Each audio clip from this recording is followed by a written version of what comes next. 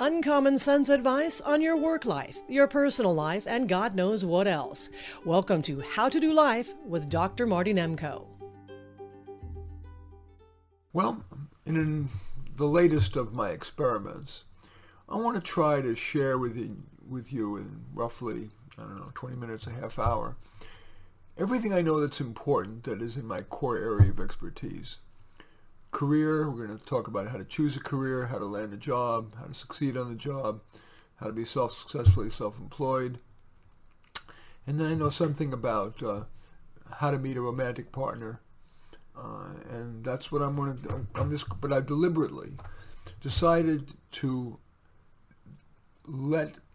I've been doing this for a million years, to without preparation see what bubbles to the top of my brain. Because that may be what's most important. It may be a useful filter. It may fail, but maybe it's good. Let's give it a shot. So, choosing a career. I think there are a number, I don't know what causes it, but we like to think that there is this perfectly well-matched career. And that's simply not true. In general, as long as it's within a general range, in other words, if you're quite, the kind of person who would do well in a white-collar career, or a blue-collar career, or a word-centric career, or a people-centric career, or a data-centric career. Beyond those very broad categories, it really doesn't matter much which career. It's more a matter of which job you end up in. Whether you've got a decent boss, decent coworkers, ethical work, reasonable workload that's, challenging but not too challenging both in quantity and difficulty. Reasonable job security. Most people don't like to go running around. So I think we spend too much time choosing a career. At the risk of being anti-intellectual, I think you could do far worse in choosing a career to simply go online and Google Occupational Outlook Handbook, and they have nice authoritative profiles of 300 careers that are the most popular. And simply looking through the index and picking a few and read those profiles and then Google that career. Let's say you come up with geologist. After you've read that, that one page, you Google geologist careers and you'll learn more. You'll learn a lot in almost no time, and then focus your efforts on landing a good job with the aforementioned good characteristics. And I swear, I feel bad. It seems self-serving, but I really could give a crap. I get almost no money per book sold. So I do believe, I wrote this book for this very purpose. It's called Careers for Dummies, in which I outline, I think, 350 different careers, much more briefly, but, what's the word? I guess more accessibly. And, buy it used for a few bucks or get it in the library. But I think just scanning through that, which you can do in an hour, can also identify careers and self-employment opportunities that you wouldn't have thought of. And it enables you to really consider a lot of options rather than the usual, well, I'm great in science, so I'm going to be a doctor, I'm a big mouth and I like to argue, so I'm going to be a lawyer kind of thing. So that's really all I want to say about choosing a career. In terms of landing the job, the first thing that comes to mind is that one size doesn't fit all. There are some people who are great schmoozers and networkers, and they're the ones who are always going to get their jobs by contacting their network or even cold calling. Some people are terrified of cold calling, others find it no big deal. But there are other people, disproportionately introverts or people who are brought up to not be too willful, who just aren't going to do that well, who are not prepossessing, either verbally or visually. And so all their networking is probably going to just lower their self-esteem and not get them enough of enough benefit. You won't get really great job leads. People are polite. They may meet with you or may not meet with you, but if they do, they may be nice and say, I'll do what I can to find something for you. But generally, if your track record is to not do very well in the networking sphere, you probably need to do the traditional, which is not fun, and there's a lot of rejection, but it is just looking hard through all the major employment websites like LinkedIn and Indeed, or any sites that are in your particular profession, and apply to the ones where you really are a good fit. And try to avoid using job seeker jargon, because it just feels like BS and often is BS. Tell your story. I like that term. Tell your true human story. in your cover letter. And if the application website doesn't allow a space for a cover letter, just append it directly to the resume. They always allow you to send your resume. Tell your true human story, your strengths, your weaknesses, and don't think I'm being naive. I think in the end, if you're really straightforward about your strengths and weaknesses, you'll end up getting rejected from the wrong jobs, gain the respect of everybody interviewing you, and you'll be accepted for the right job, although it may take you longer because we live in a world of BS where they expect you're going to be doing BS. So if you're radically honest, it may take longer to get a job, but ultimately I truly believe, I'm not just saying this to be sanctimonious, I think you will be happier and more successful, as I said, because you're going to get accepted for the jobs that you really could do a great job in. Okay, that's all I want to say about landing a job. Because resumes and tweaking and all that, it's easy for people to tweak their resume because it feels concrete. And it's a good activity to help inventory your strengths. That's great. But too much time on that is usually a waste of time. I want to now talk about self-employment. It's very hard to be self-employed, especially, if you're trying to do things on the, legally. There's so much paperwork, so much taxation, so many requirements. So it is very difficult. So it's critical to keep your business simple. And also, most people, even great business people, make big mistakes. So you want a business that doesn't require a lot of money to start. And my favorites are these one-person businesses where you're not having to hire somebody, which is expensive, and don't have to rent out a store, either providing a service or product online, or a very, my favorite thing, I'm almost embarrassed that it's been so many years that I've come up with this, and I can't come up with a better one. If somebody said, Marty, you've got to make a few $1 million within 10 years, and you got to do it self-employed, what I would do is I would get used carts, and I would sell, and I would put them near mass transit stations, and I would sell non-perishable, non-food items, because that requires, again, a lot of both regulation requirements, which are huge, and also there's perishability problems. I'd be selling products that were seasonal. If it's a sports crazy part of the country, like in the South, I'd be selling, football and basketball caps and T-shirts and the like. In the rain, in rainy weather, I'd be selling umbrellas and scarves and beanies and stuff like that. Around Valentine's Day, I'd be having gift baskets. You get the picture. Of course, we don't, it wouldn't be fun at all to be doing that all the time, and that's not the goal.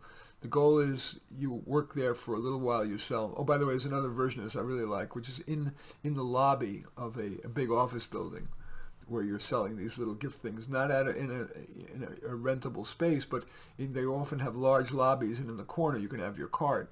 It doesn't cost the owner of the building or the manager any money, and you've got prime real estate. It's weather resistant, obviously, if you're inside. So I love that idea for being successfully self-employed, because it's low expenses. You can have fairly high profit margin if you buy right. It's completely ethical, and you clone it. That's it. That's what I was saying. Yeah, you don't want to be sitting in this, be running that all the time. So you do it. You do the first cart yourself, so you can really understand the business from the inside. And then you get a trusted friend or relative to staff the second cart. And then you keep cloning it until you've made enough money. You don't want to be so big that it lowers the quality or it just is overwhelming. So, normally you'll want to, stop after you've made a couple $100,000 a year. Everybody's goal is a little different, but whatever. Something not crazy. And then if you want to keep building, maybe you want to keep building it to, maybe you then want to sell it. So maybe you'll have 6 or 8 stores. Okay, so yeah, don't make it too big. Keep the quality control. Treat your workers well. Price fairly. If you buy right, you can have enough profit margin with it while remaining completely ethical. And that's all I want to say about self-employment. I'm going to take just a brief break, and when I come back, I'm going to talk a little bit about relationships. Finding a romantic relationship, and I think I'll talk a little bit about parenting and a little bit about teaching. So hope you'll stay with me. You're listening to How to Do Life with career and personal coach Dr. Marty Nemko. If you'd like to work with him, email him a description of your situation, mnemko@comcast.net. That's MNEMKO at comcast.net. Marty is pleased if you choose to subscribe to this podcast. If you're not listening to this on Simplecast, just go to how-to-life.simplecast and click on Listen and Subscribe.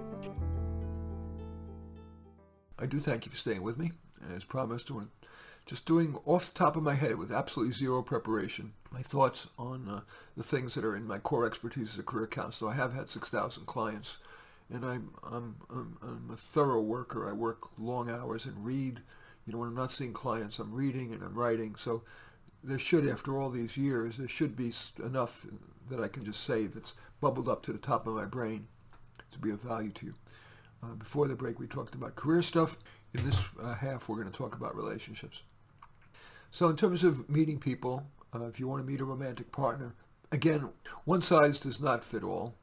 So you might, first of all, start by just making a list of what really are your quintessential characteristics. Just put a few words down, the good and the bad, because ultimately your romantic partner needs to accept you in a totality. What are the things that are really important and moderately important in your romantic partner for the long term? I'm not going to talk about hooking up for the night. I'm talking about long-term relationships. And then I guess the only other thing that's really important is where do you think you would be most likely to meet them? There's advantages and disadvantages of all approaches. We'll take them one at a time. The advantage of relationship ads, online, is that there are millions of people on there, and so you have all those fish in the sea. Well, you're able to curate them quite readily. The problem is there's a lot of lying, deception of what people's careers are, whether their pictures are current, all that crap, and you have to end up sifting through that. But my big advice about any way you're meeting a guy is usually you can trust your first instincts. You can learn a lot about how kind, how intelligent, and when there's chemistry, very quickly.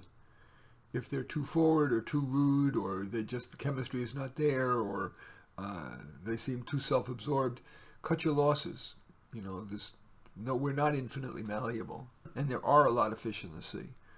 So, but especially online, where it's so easy to, reach out. And by the way, I encourage reaching out rather than waiting for them to reach you. That way you have more agency. You're picking the people that really call out to you rather than saying, oh, I think I'll respond to this person who responded to, who queried you.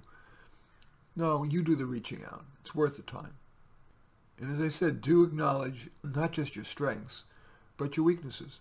I've been with my wife, it's 49 years this month, but if I were single, I would acknowledge certain strengths and weaknesses.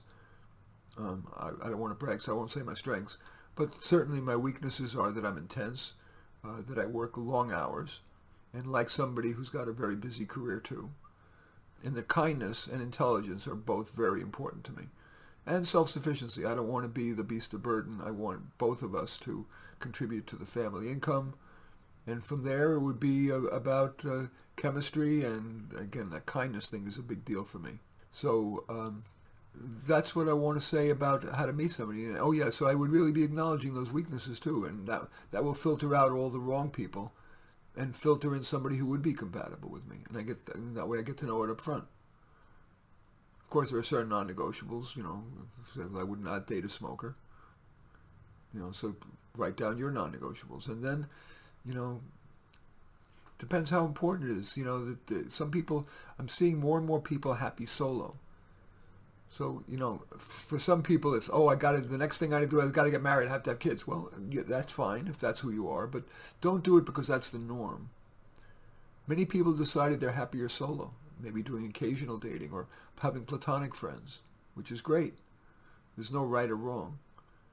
It's lovely to be able to go to sleep when you want, eat what you want, eat when you want, watch what you want on TV, sleep at the temperature you want, see people when you want, rather than when, if you're married or in a live-in relationship, that choice is taken away from you. But there's no right or wrong. There's some people who don't feel complete without a romantic relationship. They love the connecting every day when they come home. They love the routines, the regular sex, etc. So now a word about parenting. The first word that comes to mind, which is a word that will probably turn you off, is guilt. I think one of the jobs of a parent is to do two things. Yes, to give gentle bits of praise for unusually good behavior, and not to punish when they have misbehavior, but to invoke guilt. What I mean by that is not, deep, painful, religious guilt. I'm saying something like, and I like to use this example because it's quite innocuous. Let's say you call your kid in to come to dinner, or you told him to clean his room. He did it 3 times, and he didn't do it 3 times. Rather than punish him, rather than ignore, I like the idea of invoking a bit of guilt, which is building intrinsic motivation. Saying something like, Johnny, I know you want to be a good member of this family, and I've called you in 3 times. Okay, come on. So that invokes a little bit of guilt, and the tone of voice was not confrontive. It's not oppositional. We're on the same side of the table, but I'm invoking a little quiet guilt. It's not like the old Jewish girl, I'm going to put my head in the oven if you don't do this or whatever. It's in your tone and in your words. And then, as kids are not grown up, sometimes if you're not lucky, you don't get to have a very agreeable child because, I want to watch my show, or I'll do it later.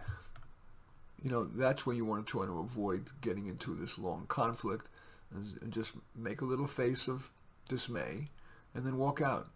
You've made your point clearly and minimally confronting, and you've invoked intrinsic motivation, which is so critical, because when the kids, as they get older in high school and especially in college, there's not going to be you there to be the policeman and policewoman.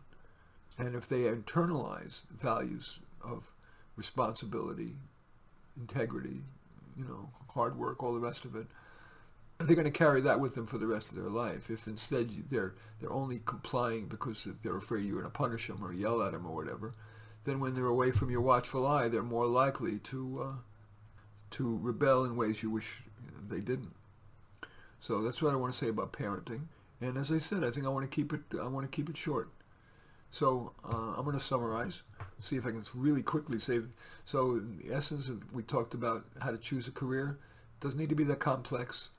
Scan the indexes of the free Occupational Outlook Handbook. It's available online, and/or my book, Careers for Dummies. And then just, reading up on those is probably better than even talking to somebody. It's a great way to choose a career because what counts is not so much the career. It can, as long as it's in the general ballpark of, word-centric or data-centric or solo or people-centric or whatever. Once it's in that general category, and it's of a certain level, white-collar, say, versus blue-collar, what's going to count is, do you have a good boss? Do you have good coworkers? Is the work ethical? Is it moderately difficult but not too difficult? Is there the hours substantial but not too much? And is there reasonable job security, and pay is reasonable? It's much simpler, I believe, after having been a career counselor, really thousands of clients over many years, that it needn't be much more complicated than that. Regarding landing the job, one size does not fit all. Networkers should network, but people who are not need to really do a good job of curating the myriad ads that are available on aggregator websites like Indeed and LinkedIn, as well as in your professional association's website. And then write a thoughtful, honest cover letter, which you can append to your resume if they don't have a special space for a cover letter. And then in the interviews, radical honesty, outlining your strengths, your weaknesses, and your preferences. You'll get rejected from the wrong jobs, accepted from the right ones. And you'll feel great about yourself. Well, we didn't talk about succeeding on the job. Geez, I'll do that now. So, in the end, success on the job, what does it depend on? On-ramping is really important. Speaking to your boss and asking, what are you really hoping I'm going to accomplish in these 30 days? What do I need to know about working with you so we can work successfully together? Every boss is a little different. Try to get one-on-ones with your coworkers and ask them, what should I know about this working here that wouldn't appear in the employee handbook? That's a great way to learn about, to get the lay of the land before you step in it. Generally, it's better to start, even if you want to make a great impression, Don't work too many hours, because that will be what the expectation is. And don't try to hit a home run right away. You could do a lot worse than spend a lot of time listening. Spend a lot of time listening in the beginning, and then try to get some wins. Ideally visible wins, so that, yes, sometimes the boss is going to steal the credit or whatever, but, bring up your ideas at meetings, send drafts of your brilliant concept or your report to other people for, quote, for feedback, but you're also letting them know it was your idea. Do little things. Yes, unfortunately, I hate it, but you have to normally cultivate. You don't have to be buddy-buddy, but cultivate respectful relationships with everybody. Ask if you've got a little extra bandwidth. Ask, can I help you out? If there's a boss you'd love to work for, saying, I've heard great things about you. If you ever need an extra pair of hands on a project, I'd welcome it. And then it's important to learn public speaking. How to run a meeting very crisply, setting an agenda in advance, keeping on topic, scheduling it right before lunch because people want to get out, making them brief meetings, standing meetings, 30-minute, 20-minute meetings while you're standing. If somebody's dominating, as soon as they catch their breath for air, say, I think we've got your point, paraphrase it, and go on and have somebody else do it. That's a really great skill, running a meeting. And public speaking in general. You could do far worse than to go to Toastmasters. It's free and it teaches you public speaking. But in short, I'm not a big fan of scripting. I'm a big fan of being authentic, like I'm trying to be with you here. Write down, I didn't even do it in this case, but feel free to write down a few key words, the milestones of your little talk, whether it's a 2-minute toast at a wedding or a 20-minute presentation. Just have a few milestone words to keep you on point. Sure, you're going to want to practice using that until you're smoother, if you're not naturally smooth at that. But that's far better than scripting, which is, presidents have to script because everything they say could be used against them in such an enormous way. But generally, the price you pay for scripting is too great in terms of loss of chemistry between you and the audience. And you can be more relaxed if you really do, and it's easier said than done. But if you accept that people have been giving talks for millions of years and most of it's forgotten, do the best you can being authentic. And if somebody doesn't like you, or you screw up, or you forgot some of the thing, the world doesn't end. Like, remember, just before, I didn't remember that I had to do this section on how to succeed at work. But it came to me right here at the summary, and so there we go. I gave it to you. The world's not going to end. I did my best. It wasn't perfect. I'm not going to re-record this. I'm going to use it just like this.